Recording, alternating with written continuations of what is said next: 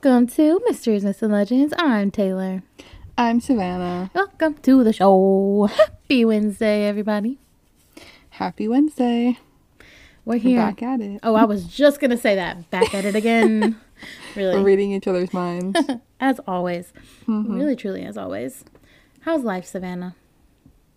It's going pretty good. I wanted to give an update on Parm. Parmy, how's she doing? Yeah, last week I said, she wasn't feeling well, had to get her on some medicine, and she's doing a lot better. Yay. Oh my God, yay. That's good.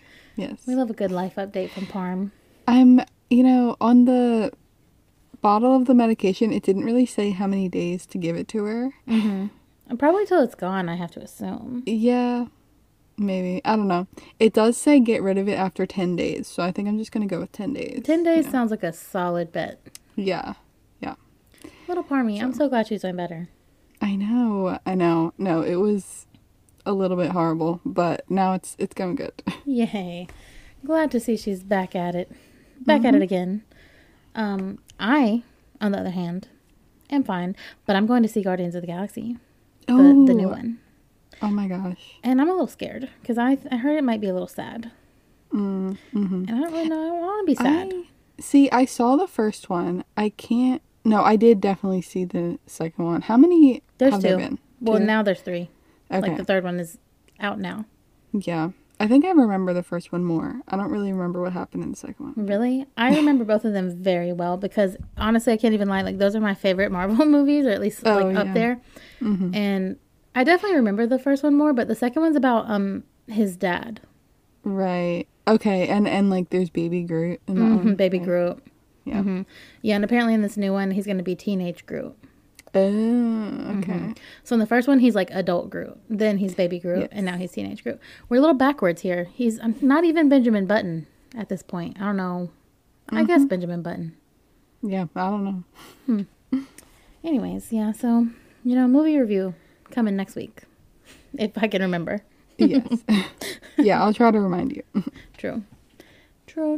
But go rate and review us on Apple Podcasts and Spotify, please. But other than that, I don't really have nothing else.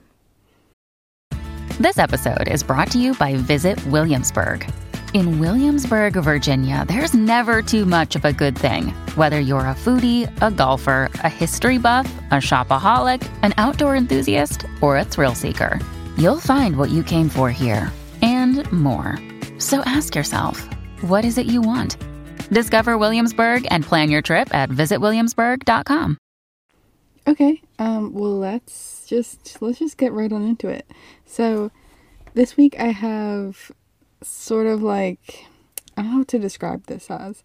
It's kind of like a lost treasure. That's what I can say. Yeah, a lost treasure. Ooh, okay. So, this is going to be about the Amber Room. Okay, never heard of that. Okay. So I kind of figured that because I didn't really I've never heard about it either. So I have some description of what it is. Yeah, give us the deets. So, the Amber Room was a room decorated with amber panels backed with like gold leaf and mirrors, and it was just super fancy. Wow, that sounds extremely bougie. Yes, very bougie. It was constructed in the 18th century in Prussia, which Prussia is no longer a country. Rest in peace to Prussia. But, yeah. And it was designed by German Baroque sculptor Andreas Schulter and Danish craftsman Gottfried Wolfram. Well, now those are some names. Yes, yeah, some 18th century names. Some 18th century German and Danish names. They worked on it until 1707, and then these other guys took over who were amber masters, is what they were described as. Which I guess, that's pretty cool. Yeah, like I guess that's a thing, to be a master in amber. Yeah. Got another Gottfried Thurau and Ernst Schott. They continued their work and finished up the room. So this room was intended in, when it got started, like when it was like first thought of, it was intended for the Charlottenburg Palace in Berlin, in Prussia at the time, and it was actually installed at the Berlin City Palace in Prussia. Ooh. Okay. And it remained... Oh, what did you say? I said, very interesting. I'm very curious about this room. I know. Yeah. And it's... Okay. This next part is, like, kind of interesting to me, too. So, it remained in Berlin until 1716, when the Prussian king, Frederick William I, he gave it to Tsar Peter the Great of the Russian Empire. He gave it to him to, like, create an alliance. Mm-hmm. So it was, like, taken apart and then reinstalled. What the heck? Yeah, I was like, what do you mean he gave him the room? Yeah. They spent, crazy. Like, I think they started it in 1701, and I think they like finished it in 1716, and then he like immediately gave it to this guy. Well, they were like, bro, we just put it together. No, exactly. He's like, take it all apart. Mm-hmm. So yeah, I think the Tsar Peter the Great, he like went to go see it or something, or he was probably visiting the Prussian king, and he like went to go show him this, and he's like, I love this room. So he gave it to him because he's like, okay, now our countries have an alliance. Yeah, I mean, pretty smart, honestly. Yeah. So it was given to him, and it was installed at the Catherine Palace of Tsarskoye Selo, which is near St. Petersburg, Russia. Oh, cool. And actually at the time, St. Petersburg was pretty new, and it was created by Peter the Great. So that's kind of cool. Oh, that is cool. It was covered in more than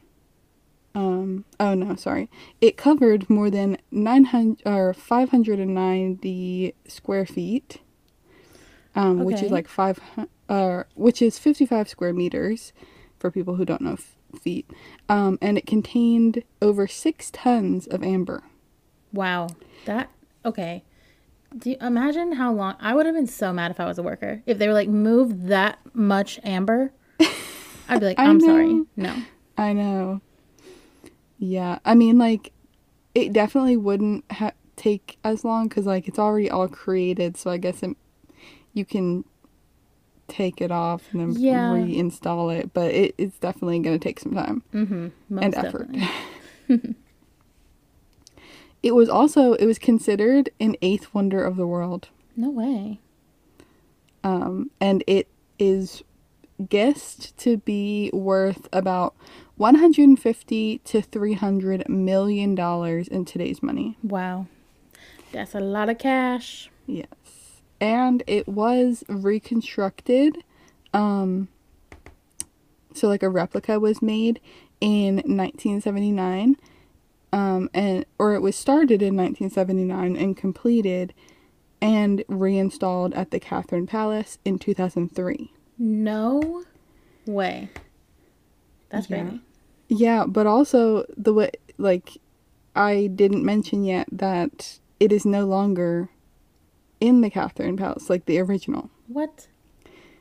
So that's why a reconstruction had to be made. Yeah. Well, why the heck is it?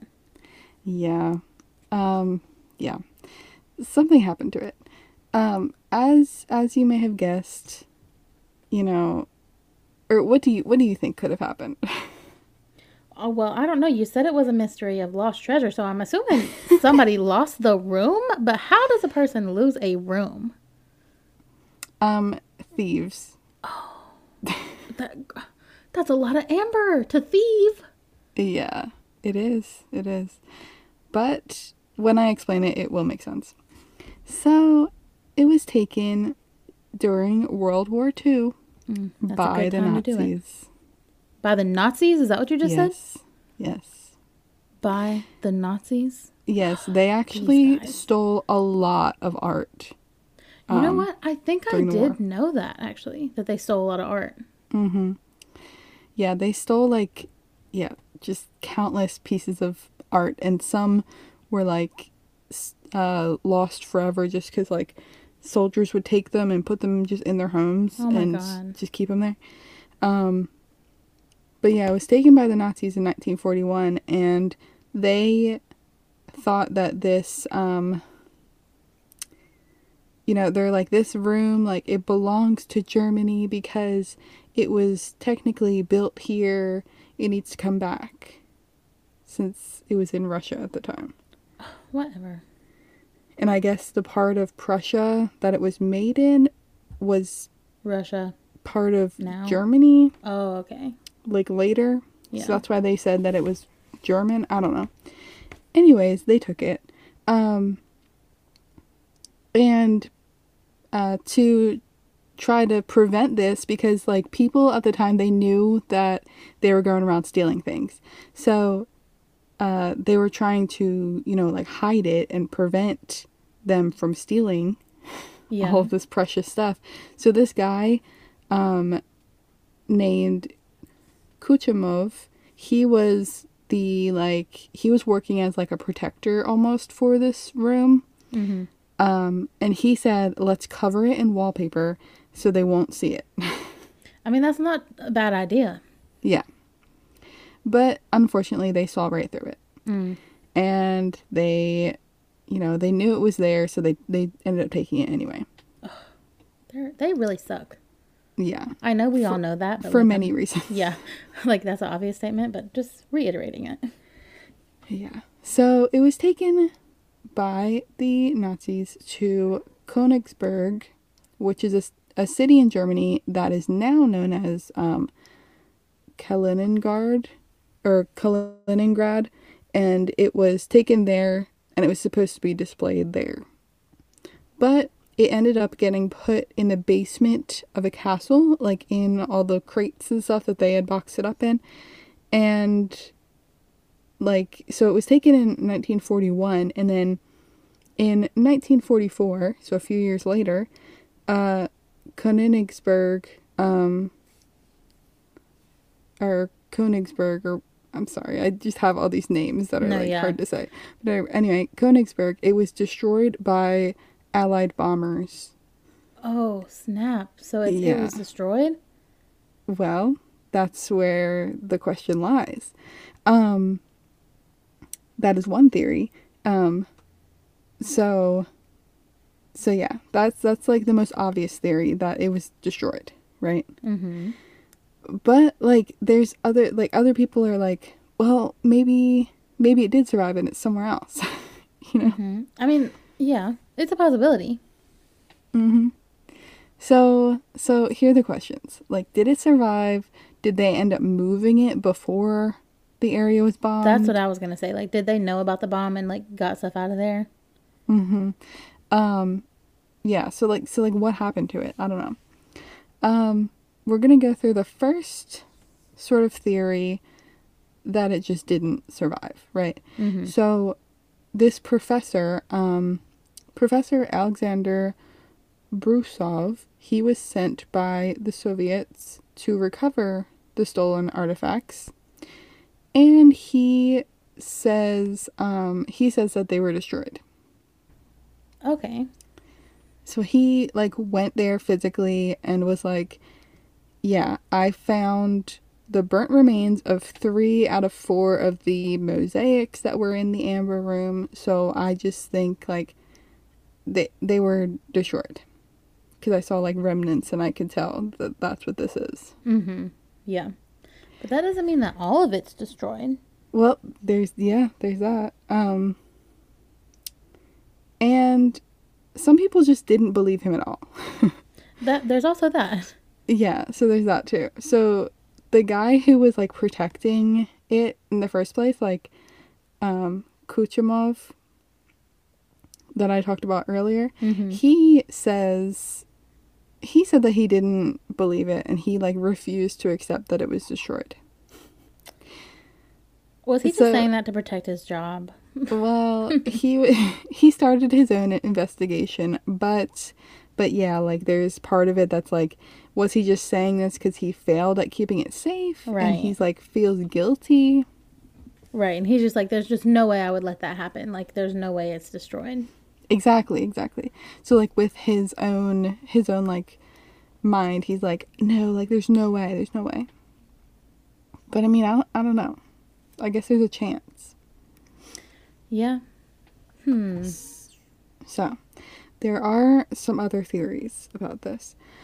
One theory was that it was on board a ship called the Wilhelm Gustloff. Okay. Which was a German transport ship that sunk in January of 1945. Interesting. Yeah, and it was hit by a German submarine. Many people have actually dove to look at this ship, like through the wreckage and everything, but nothing from the Amber Room has ever been found in this wreckage. So that one's kind of out. Yeah, that's giving it's not there. Unfortunately. There are some pieces of the Amber Room that were recovered, not in the ship, but just, in general recovered. A cabinet and the 4th Florentine mosaic. So, one of the mosaics. Yeah. And that actually sort of fits with the story of the professor who went to the building and like went to look at it. Yeah. Because he said he saw 3 of the 4 of them. That's true. So I don't know. It's not looking good. No. But the 4th mosaic, it was actually found because a German soldier, a Nazi, he had stolen the mosaic in 1941 when they took everything, and his son had it in 1997. What? Yeah. And German authorities took it back. Wow. So yeah. That's so weird to me. Like, I feel like I've definitely heard of that happening before too, where like people will look through like their grandparents' things or even their parents' things, and they're like, why do you have this? No, I've definitely heard of people doing that too. And then it's like, yeah, did I not tell you that I was a Nazi soldier and I stole this in the war? Right. It's like, what? I'm so glad that has never happened to me and any of my family members. Right. Like, there's no way. Yeah. If you have any German ancestry, I don't know. Well, actually, I don't know my ancestry. Oh. I'm a little afraid to give it to the websites. Yeah. Well, after this, even more afraid. Exactly. But, so yeah. Those are the only things that have really ever been recovered. Ugh, that's sad. Because I did, in fact, Google it while you were telling me the story. And this room is beautiful. It is. Like, I think they said it was used for, like, meditation. Oh, like, no they way. went in there and, like, meditated. Man, I want to do some yoga in there so bad. Yeah, that'd be nice. So, the weirdness doesn't stop there, though. There are some, like, weird deaths linked to this room. What? Linked to people trying to find it. Wow, so much is going on with this little room. I know. So, an amateur historian named George Stein, he dedicated years of his life to finding the Amber Room. And he was murdered in a Bavarian forest in 1987. Oh my God. By who? Forest people? I don't know by who, but I know they said that he was disemboweled with a scalpel. Oh my God. In the forest. In the forest. That's what I'm like. I had to be some people living in the forest for real. And like maybe he came into their land. Or somebody was like, let me know the secrets of where this room is. Exactly, that's what it's giving. Because it's just like in, let's bring it back to something that we've watched, Outer Banks, where they're looking for treasure and people are getting killed over it. This is the same thing. No, that's true. Treasure hunters do not play around. Mm-hmm. And that's scary. Like, they find out you're looking for this treasure, and they're like, no, it's mine. Yeah, no, that's horrifying. And he was literally disemboweled, like, oh, no, no, no, no, no. Yes. And a second death linked to it, a deputy head of Russia's foreign intelligence unit, General Yuri Gusev, died in a mysterious car accident in 1992. And he was the source for a journalist that was investigating the Amber Room. Oh, snap. No way. Mm-hmm. Dude, I feel like there's some secret stuff still going on with this little Amber Room that even we don't know about.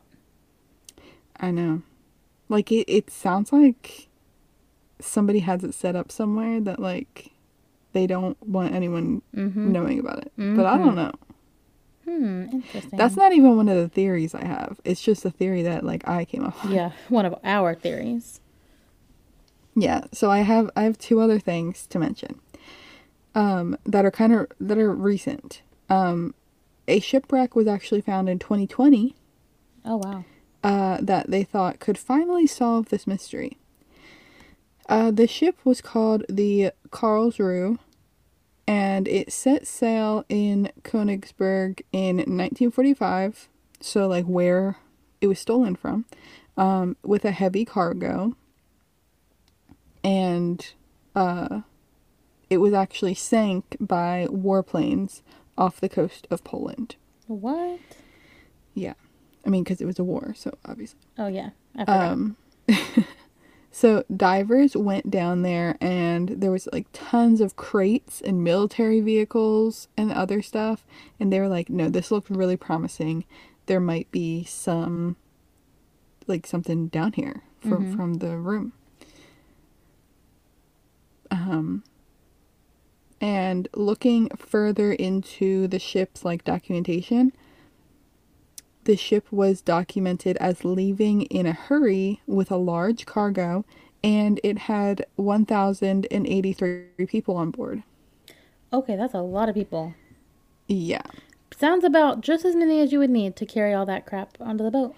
Maybe, but it kind of gets a little bit sad after this, because unfortunately, like, after a deeper look at the contents of, like, all of these crates, it was determined that the Amber Room was not on board, and the ship was actually holding, like, a bunch of refugees. Oh, no. And they were fleeing the Nazis. Oh, my God. And they... Oh, no. Yeah, the crates found on board were people's luggage. Oh, that's so sad. Only 113 people were saved after the ship sank. Oh, my God. That's heartbreaking. Yeah. Yeah, it's really sad. But, so yeah, the Amber Room was unfortunately not on there, but it did look promising at first, because it seemed like maybe they just snuck away because they knew that they were going to get bombed, but... No, I really believed it. You had me for a minute. I know. This next one is kind of also crazy, though. There are apparently tunnels underneath Königsberg. And this wasn't found out until 2021. What? Like the fact that there are tunnels? Yeah, they didn't know about it because... That's interesting. Because they were built by the Nazis. Oh, wow. Yeah. So it's like a secret network of tunnels that they used because this was sort of like one of their headquarters almost. So they could get around easier underground, right? There was five entrances that were found, and some of the tunnels were actually filled in. Oh, like concrete? Well, I don't know. They just said they were filled in, but they were working on like digging that out, I guess, you know. Unfilling them, I don't know. Yeah, not concrete. Yeah, I don't know. Well, maybe it is. They're just trying to get through and see what's over there. Yeah, as they should too. Yeah, and nothing has been found there yet, but that is also promising. I mean, that's big promising. Do we need to take some shovels or maybe some drills, I don't know, and go there to dig in these tunnels? I mean, I don't know. Could be cool, I guess. Imagine we find the Amber Room. That'd be crazy. Can you imagine it's just set up down there? See, that's what I'm picturing. Yeah. It's not in boxes or anything. Like, they set it up. Yeah. No, I would love that. Okay, guys, before we move it, let's do some yoga real quick. Meditation. Yeah.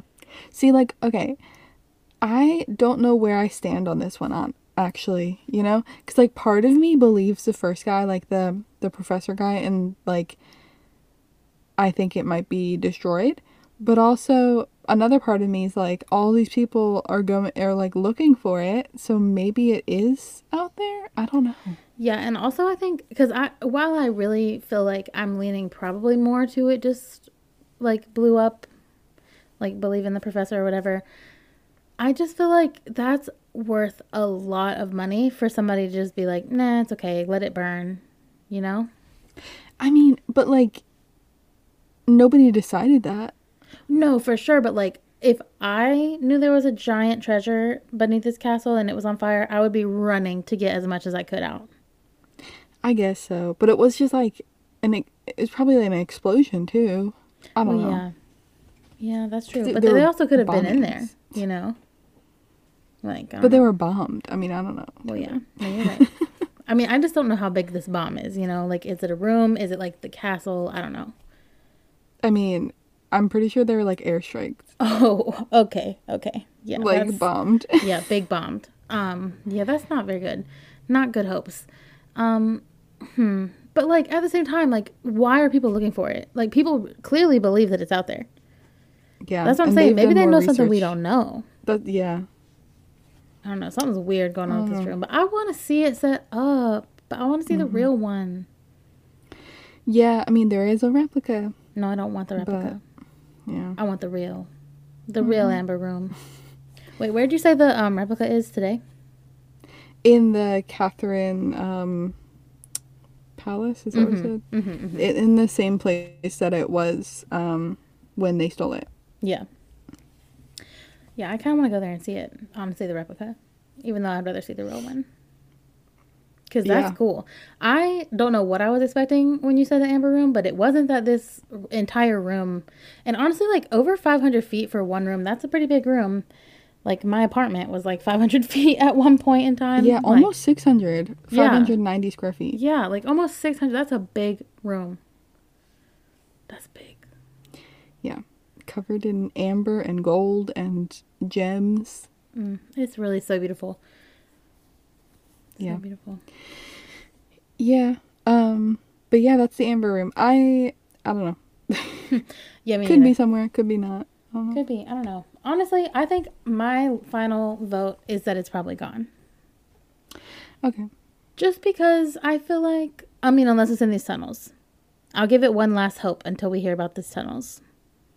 And then if they're not in the tunnels, I'm going to be like, maybe not.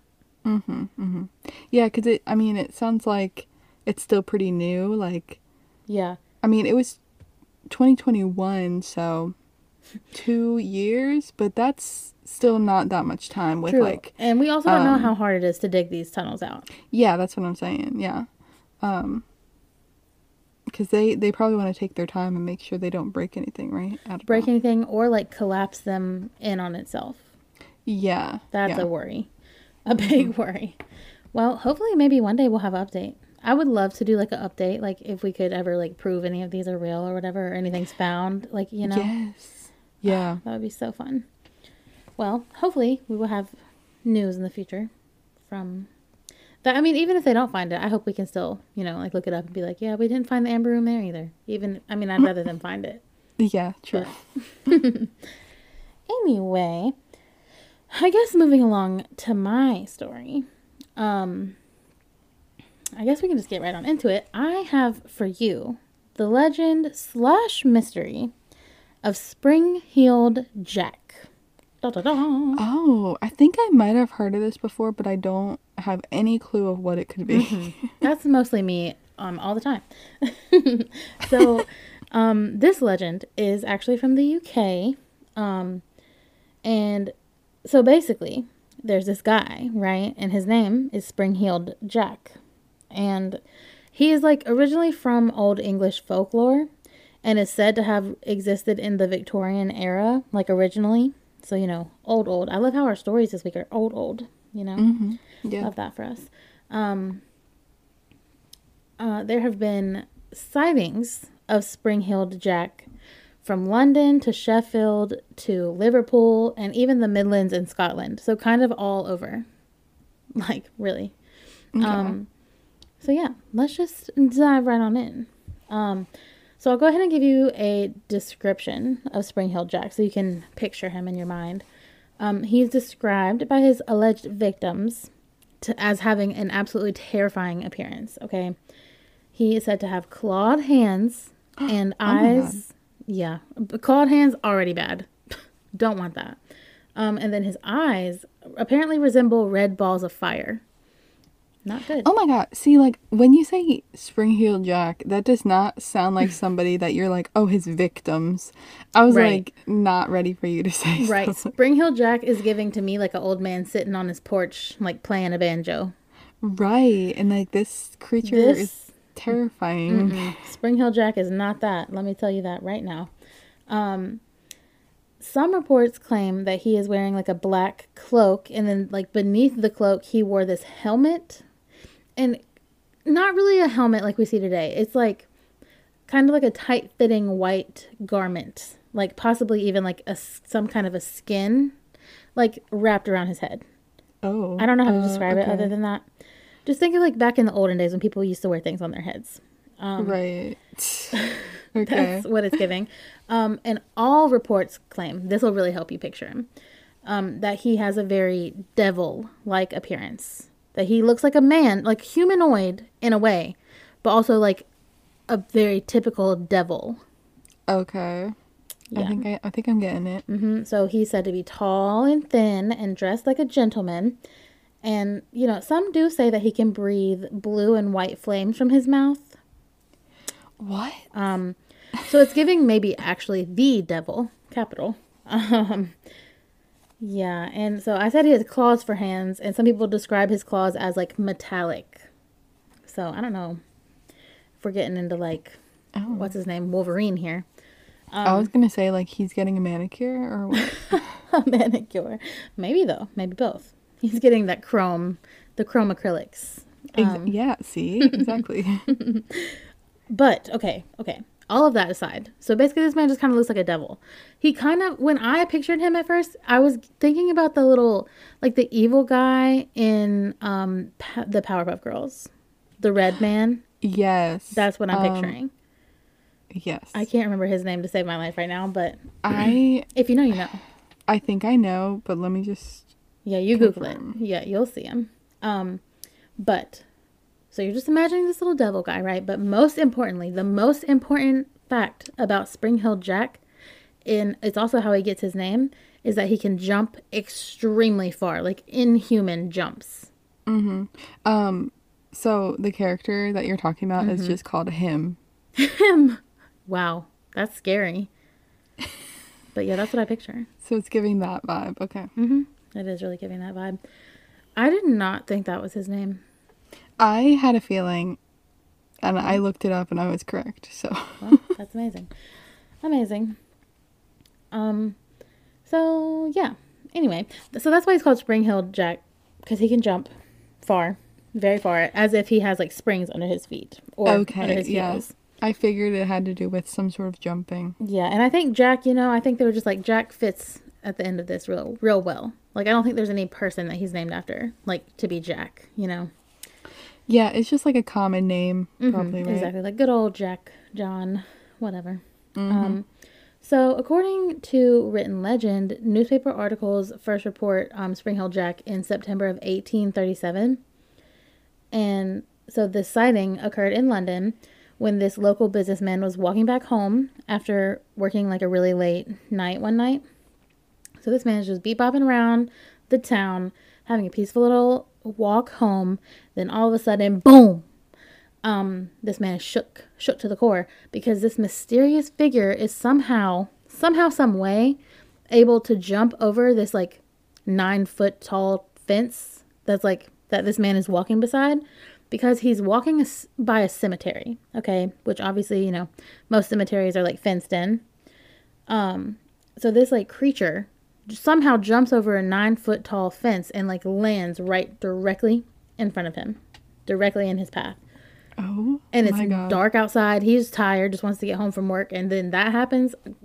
I would be over it, girl. Over it. I'd be over it too. Like, what is going on? Are you serious?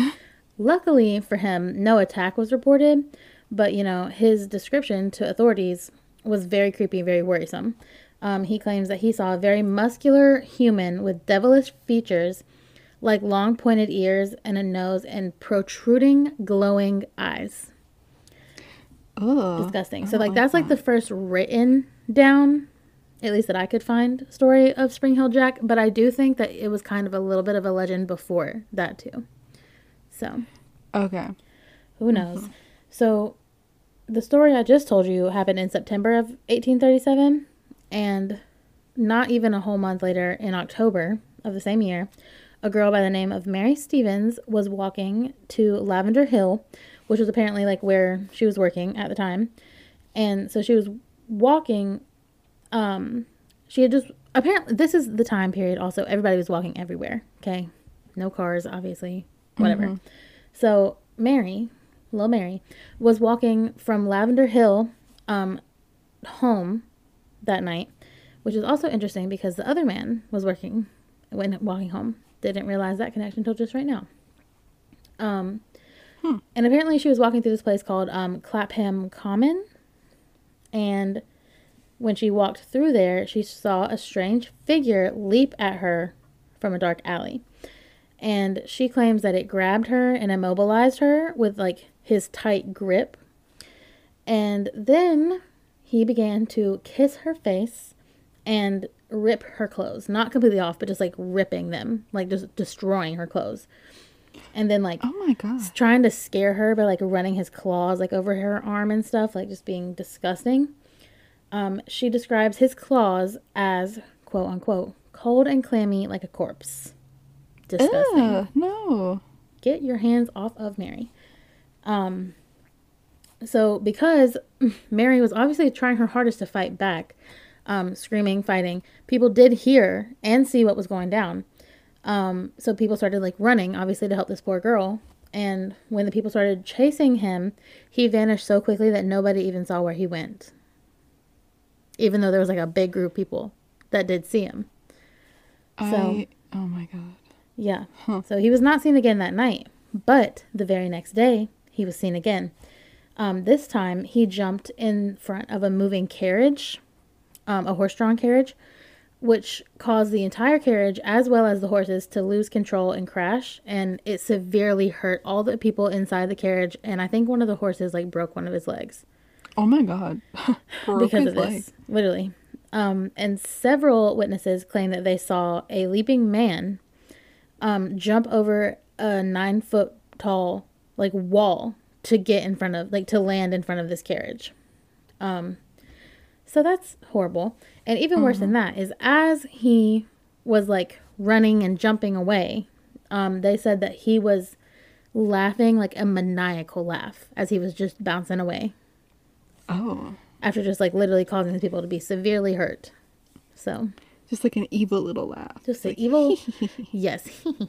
That's exactly what I imagined. So. After these stories obviously got out, you know, the news of Spring Hill Jack spread real quickly, and that made the sightings of him grow even more too. So a few months after like that whole incident in those few weeks of time, now it's January 9th of 1838, the Lord Mayor of London, okay, Sir John Cohen, revealed that he had received multiple anonymous complaints about this weird jumping man. And apparently he had gotten so many complaints and reports of him that he felt the need to make a public announcement about it. So he was like, gather round people. And in this little public announcement, he basically said that he didn't believe what these people were saying. But I'm like, wow. So why are you making a public statement then? Yeah, like why did you need to call everyone and say, hey guys, like I don't believe you. So go back about your days. Right. Well, he was like, I don't believe you. He's like, I just want everybody here to know, like, I don't believe these stories, but here's what they're saying. And then, like, said what they were saying. I'm like, okay, so you're just spreading, you think you're spreading misinformation? Right, like, right. I think that he just didn't want to seem crazy believing them. I think he did actually believe them, though. I understand that. Yeah. Which I get that. You know, he's the Lord, or whatever I said he was, the Lord Mayor of London at the time. So, you know, he couldn't have a bad rep, I suppose. But, so after he made his statement, that's when word really spread and started spreading, like, throughout the entire UK instead of just, like, around London. Yeah, so there are countless, like, stories and reports of people who have witnessed Spring-heeled Jack, but they're all the same, you know, he's just this man looking real weird, jumping around like crazy, and he just likes to cause trouble. Anywhere he goes, there's always trouble. Which is just, it's not even good trouble, man. Jack, calm down. That's what I gotta say. So when the legend was, like, just starting out, like at the very beginning, like what I told you, the reports of Spring-heeled Jack were all in the same area, even just, like, within streets apart, you know, like, just all in London, very, very close together. But once the word got out about Spring-heeled Jack, the distance between the stories got, like, huge. So that's when people kind of stopped believing in him, you know, if that makes sense. So the beginning of the spread happened in the 1870s, so about 40 years after, like, the original sightings. And let's see here. Okay, so in April and May of 1873, so that's literally about 40 years after the first sightings, there were countless sightings of what the people call the park ghost in Sheffield. But locals actually came to call this park ghost Spring-heeled Jack, because they actually thought this ghost might be the ghost of what was once Spring-heeled Jack. Oh, so now he's a ghost. So now maybe he died, or I don't know, maybe he's a ghost too. I don't know. Maybe there's two. I don't know. But yeah, locals, I mean, they're just like, yeah, we believe this is the ghost of Spring-heeled Jack and he haunts this park.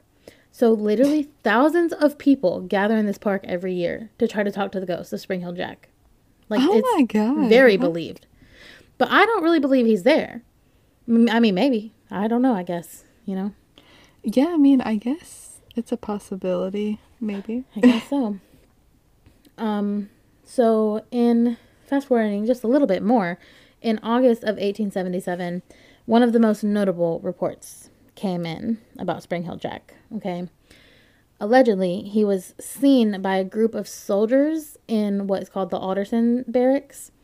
And their story goes a little bit like this, okay? So this guy, they didn't give his name. I'm just going to make up a name right now.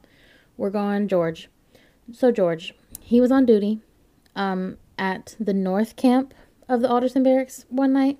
And he was just patrolling alone. You know, nothing was going on during this time. So he was just, you know, patrolling the area, looking around, just standing outside in the darkness. Literally a whole lot of nothing is going on. So, you know, he's just looking around in the darkness when all of a sudden his attention is, like, drawn to this weird, like, figure that looks like it could be a person, like, maybe, or maybe just like a bush or something, but it's, like, standing across the road from him pretty far, but, like, he can still see it. Okay. Mm-hmm. So he's, like, squinting his eyes, trying to see what it is, like, if it's moving, if he's crazy. He's like, do I need another coffee? I don't know. Right, like, maybe. Right, but as he's, like, literally staring, squinting, it starts running towards him. Fast. No. Fast. And then the second it started running, it starts making a metallic sound, is what he said. I don't know what that means. But I don't know, but I don't like it. So the soldier shot around to try to scare it, but it did not stop running. Oh God, that scares me so bad. If you guys have seen the movie Get Out, where the guy, like, runs right at the camera and then immediately turns, that's what I'm picturing right now. Yes. Oh my gosh. Yeah, but he did not turn. In fact, he ran directly to him. And so after he shot the shot, you know, he didn't stop running towards him. The creature that he is seeing runs right up to him, jumps over him, and vanishes out of sight. Okay. Yeah. So the soldier, out of sight. I mean, is he a ghost? Like, is he a ghost, or can he just jump really far? Well, because that's the thing. That could explain it too. Yeah, I don't know. So obviously this soldier is like looking around. He's like, okay, I'm not tripping. Like, that definitely happened. Where did this thing go? And what the heck was that? So he's looking around, trying to see if he can, like, see where it went. When all of a sudden, this creature reappears beside him almost immediately, out of nowhere, and starts slapping him in the face several times.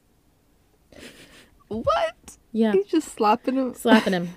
This slapping is just ridiculous. Like, absolutely ridiculous. And the soldier said, quote, his hands were as cold as a corpse. Which is a commonality here, if you've caught on. Yeah, sounds like it. So at this point, the this creature and this soldier are kind of having a little bit of a fist fight going on, you know? Like, the creature's like slapping him and he's like, stop, you know? Mm-hmm. So people, you know, a fight is, a little baby fight is going on. And so noise is being made. And some of the other soldiers that were around are starting to hear and notice something's going on. So they come out and try to, you know, check on him. And they realize, oh, okay, something's attacking this man, you know, our fellow soldier. Let's go help him. Other men shot at it. It did absolutely nothing. Did not move. Not even a little. But after, like, the last shot that they fired at him, Spring-Heeled Jack leapt over all of their heads, landing, like, behind them. I'm picturing a superhero movie. And according to them, Spring-Heeled Jack just simply stood there, staring at them and watching them, and grinning a distinguishedly evil grin. I don't like that. And so they're literally all in a line looking at this creature that's just smiling at them. So they're trying to shoot him a lot right now. And again, nothing happened. Nothing happened at all. And so some sources say maybe possibly their guns were like, maybe they were firing blanks and not actual bullets. Because they're like, why is the gun not doing anything to him? Valid question. Mm-hmm. And so some people are like, maybe they're firing blanks. But that was never proven or denied. And even if you are shooting a blank, like, that kind of still hurts, you know? Like, yeah, like, you still get hit with something. It's just not a bullet. Exactly. You're still going to get hit, but just not, you know, die. Yeah, exactly. But, you know, maybe he's a ghost. I don't know. I really don't know what's going on. But then, as he's, you know, standing there laughing and they're just shooting, the creature runs towards them again, spits fire at them, like blue flat fire, and then jumps off and disappears into the darkness once again. So that's like the most famous story, okay, of a Spring-Heeled Jack. And what's even crazier than that is that there are several more attacks on the guards at Alderson, at the barracks, at the same place that is going down. So I don't know, like, maybe is that where he's chilling now? You know, I don't know. Well, not now, but like this is like in the late 1800s. Yeah, this guy seems like he was all over the place. Like, yeah, maybe he was just bopping around, jumping around. You know, he can jump. So, yeah, he can jump pretty far. So exactly. He's just traveling by jump. So we're going to fast forward to 1953, where there are literally even reports of Spring-Heeled Jack in Houston, Texas. So this man allegedly has made it to the United States of America. I don't know if I believe it. Okay. But I'm just saying. I mean, can he jump over? Can he jump over the pond? I don't know. Maybe. You know, I don't know. I don't know what this man can or can't do. He seems to be able to do a lot. Yeah, seems like it. Seems like it. So the fact that Spring-Heeled Jack was never once caught or identified, also mixing along his, I don't know, extraordinary abilities to jump, and also the fact that he was spotted in like multiple different centuries. This creature is unlike anything I have ever heard of. And I keep calling him a creature. Like, I don't know. Is he human? Ghost? Creature? I don't know. I don't have any answer for you. That's why I was like, legend, mystery, cryptid. I don't know what I have for you this week. Spring-Heeled Jack is an anomaly of all kinds. he seems like he could just be like a guy or like Yeah. or a creature or I don't know. Yeah. Maybe all of the above. Or literally maybe just like the devil, literally, and he can like make himself be whatever he wants to be. You know? That's a theory too. I just really don't know. So, you know, let's move into some of the theories of what people think is going on here. So, the biggest theory, I'm sure you could guess what it is, but I'll go ahead and tell you. The good old mass hysteria. Basically, if you don't know what mass hysteria is, it's when people like hear a story and then like psychologically convince themselves that they too had seen what they had heard from the story. And with a lot of like these crazy stories that are kind of unexplainable, the most popular theory is usually mass hysteria because people just want to be like, yeah, people are crazy. They just think things are happening. And, you know, I'm not saying mass hysteria is not real. Obviously, it's real. And mass hysteria happens all the time, but I just don't know. I just don't know. Yeah, and it's like once you hear something, you're like more likely to believe that it's happening. Yeah, or like you'll see it more often. Like there's also that theory. Yeah, true. But like I don't know. I just feel like I don't know what it is about like military men or just women, military people in general. Like I feel like I can trust them more. Like I feel like they're more believable. Like I just feel like the military base, why would they say they were attacked by this creature if they weren't? You know? Yeah. Like, that is crazy to me. Like, the whole base is like, yeah, no, Spring Hill Jack's real. Huh. Like, that part is really, that's what really sold it for me to believe some kind of something is going on here. Mm-hmm. And, oh, also, back to the mass hysteria. I personally kind of think that it might have, like, Spring Hill Jack started out as a real, I don't know, human being, ghost, whatever you want to call him, creature. I think that the first stories were absolutely real. And then I do think it did turn into mass hysteria, like towards the end, you know? So that's my theory at least, because I don't know. But, anyways. Yeah, honestly, okay, before you move on, I think it could have been just like a guy being weird. Yeah. And then it turned into like, they're like, oh, it's this creature, like this devil man. Yeah. And it's like a natural being. And it sort of just turned into that. That's exactly. But it was just like a creepy guy. Yeah. Exactly. That's what I kind of think too. And like maybe he is like a special guy like who can jump high. You know, people can jump crazy. Right. Crazy heights. Yeah. Not me. Maybe he actually did have springs in his heels. Like he put them in there. There's also that. There is also that theory. That's so funny. Okay. Also, the other really big theory is, which I don't even think we've talked about this one, that this like man, Spring Hill Jack, was never actually a man, but instead he was like, I want to say ghost, but basically where the theory is like that he is an entity such as a demon specifically. Okay. Because first of all, got to take in the evidence. He looks like a devil, so you know that's a big thing. But yeah. But now this is crazy, Savannah. We have been doing this podcast for years at this point, and covered 112 stories each, right? And I learned something new with this story about the paranormal world that I did not know before. There are these types of ghosts or entities, whatever you want to call them, called paranormal attackers. And it's literally like a subdivision, like a type of ghost. Like we have like, you know, like the ghosts that are stuck in a loop, like that's a group of ghosts. And then we have like ghosts that are like stuck in a place. And then we have these phantom attackers ghosts, apparently. Huh. Okay. And some believe that this, like Spring Hill Jack can be explained because he is like a phantom attacker ghost. So, phantom attackers appear to be human, but display extraordinary abilities and cannot seem to be caught by authorities. Which, I mean, sounds to me like Spring Hill Jack is a phantom attacker, if you ask me. Yeah, no, I yeah, no, that's definitely like that's the definition of it. Literally. And people say that he's a ghost and people say that he's a person. So it's just, exactly. It makes sense.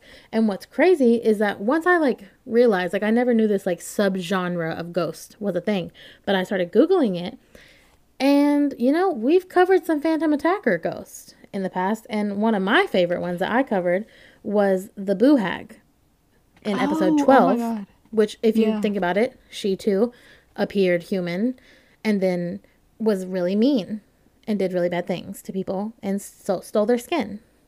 Yeah. If you haven't listened to that episode, it's episode 12, and I think that is one of the craziest stories I ever covered. So, go back and listen. So, I don't really know.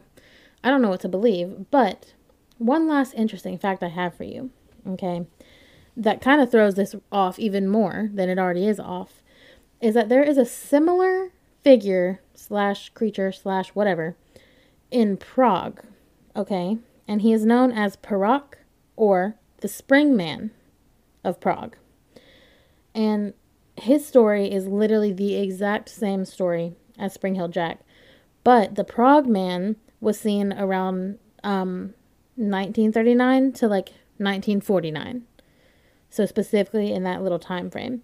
And they even have like a similar physical description too, but I'm like, okay, maybe if there's a Prague one and we have this like UK one going on, like is this just like a different like creature, like a Bigfoot type, there's just a bunch of Spring-Heeled Jacks? That's so crazy, because I feel like I've only ever heard it associated with the UK. I didn't know that he was just everywhere. Yeah, well, he's in different countries. He's apparently in the United States, and specifically in Prague. Specifically. Yeah. So interesting. I don't really know. I really truly am so baffled by the story. It just blows my mind. But yeah, what do you believe about Spring-Heeled Jack, Savannah? Well, see, what I don't get, though, with this story, and, just with this, is that how is he still around?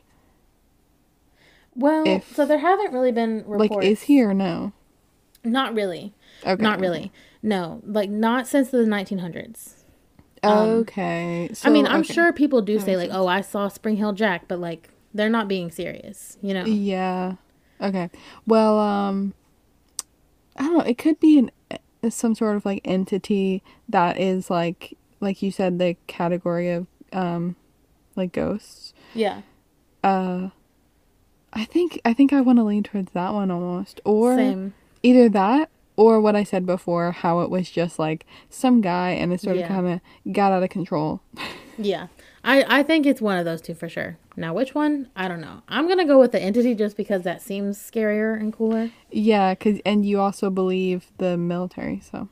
Oh, yeah. See, now that part, it's just like, I don't know why they would, because in my mind, I'm like, a military force is not going to like say something like really crazy like that could be so controversial, like of people being believed or not. I mean, maybe they would back then. No, I totally get that. But like that's like if some military base here was like, yeah, we fought aliens, like they would not come out and say that. You know what I'm saying?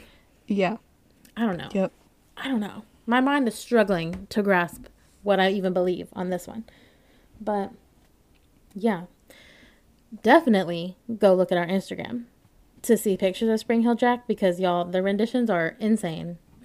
Insane. Yeah, we got some crazy ones today, and both of ours are kind of a little bit of a mystery. I don't know. Yeah, we love and hate a good mystery here, but maybe one day we will find the Amber Room, and maybe Spring-Heeled Jack will be in it.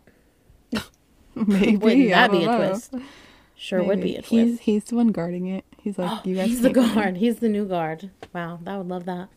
Actually, I don't ever want to come across Spring-Heeled Jack. I don't want him messing with me at all. Yeah, I don't either. And honestly, I feel like I don't even say that about many stories, but yeah, this one I don't want no part of. Spring Hill Jack, you can stay over there. Thank you. That's actually so true. Almost every story, you're like, I want to do that. I want to be abducted. I want this. Yeah. But it's just like, no, this one's like, no, we're staying away from this one. Yeah, I'm good. I would like to find the Amber Room, though. Yeah. But I would not want to get killed trying to find it. So probably not going to try that one either. Yeah, we're not going to. We're going to stay away from treasure hunting, I think. I didn't say all that. Well, I am. I don't know. Oh, that's funny. Well, definitely go check out our Instagram and rate and review us on Apple Podcasts and Spotify. But I don't really have anything else for you guys this week. What about you, Savannah? No, that's it for me. Okay, well, then I guess we will see you guys next week. All right, cue the music.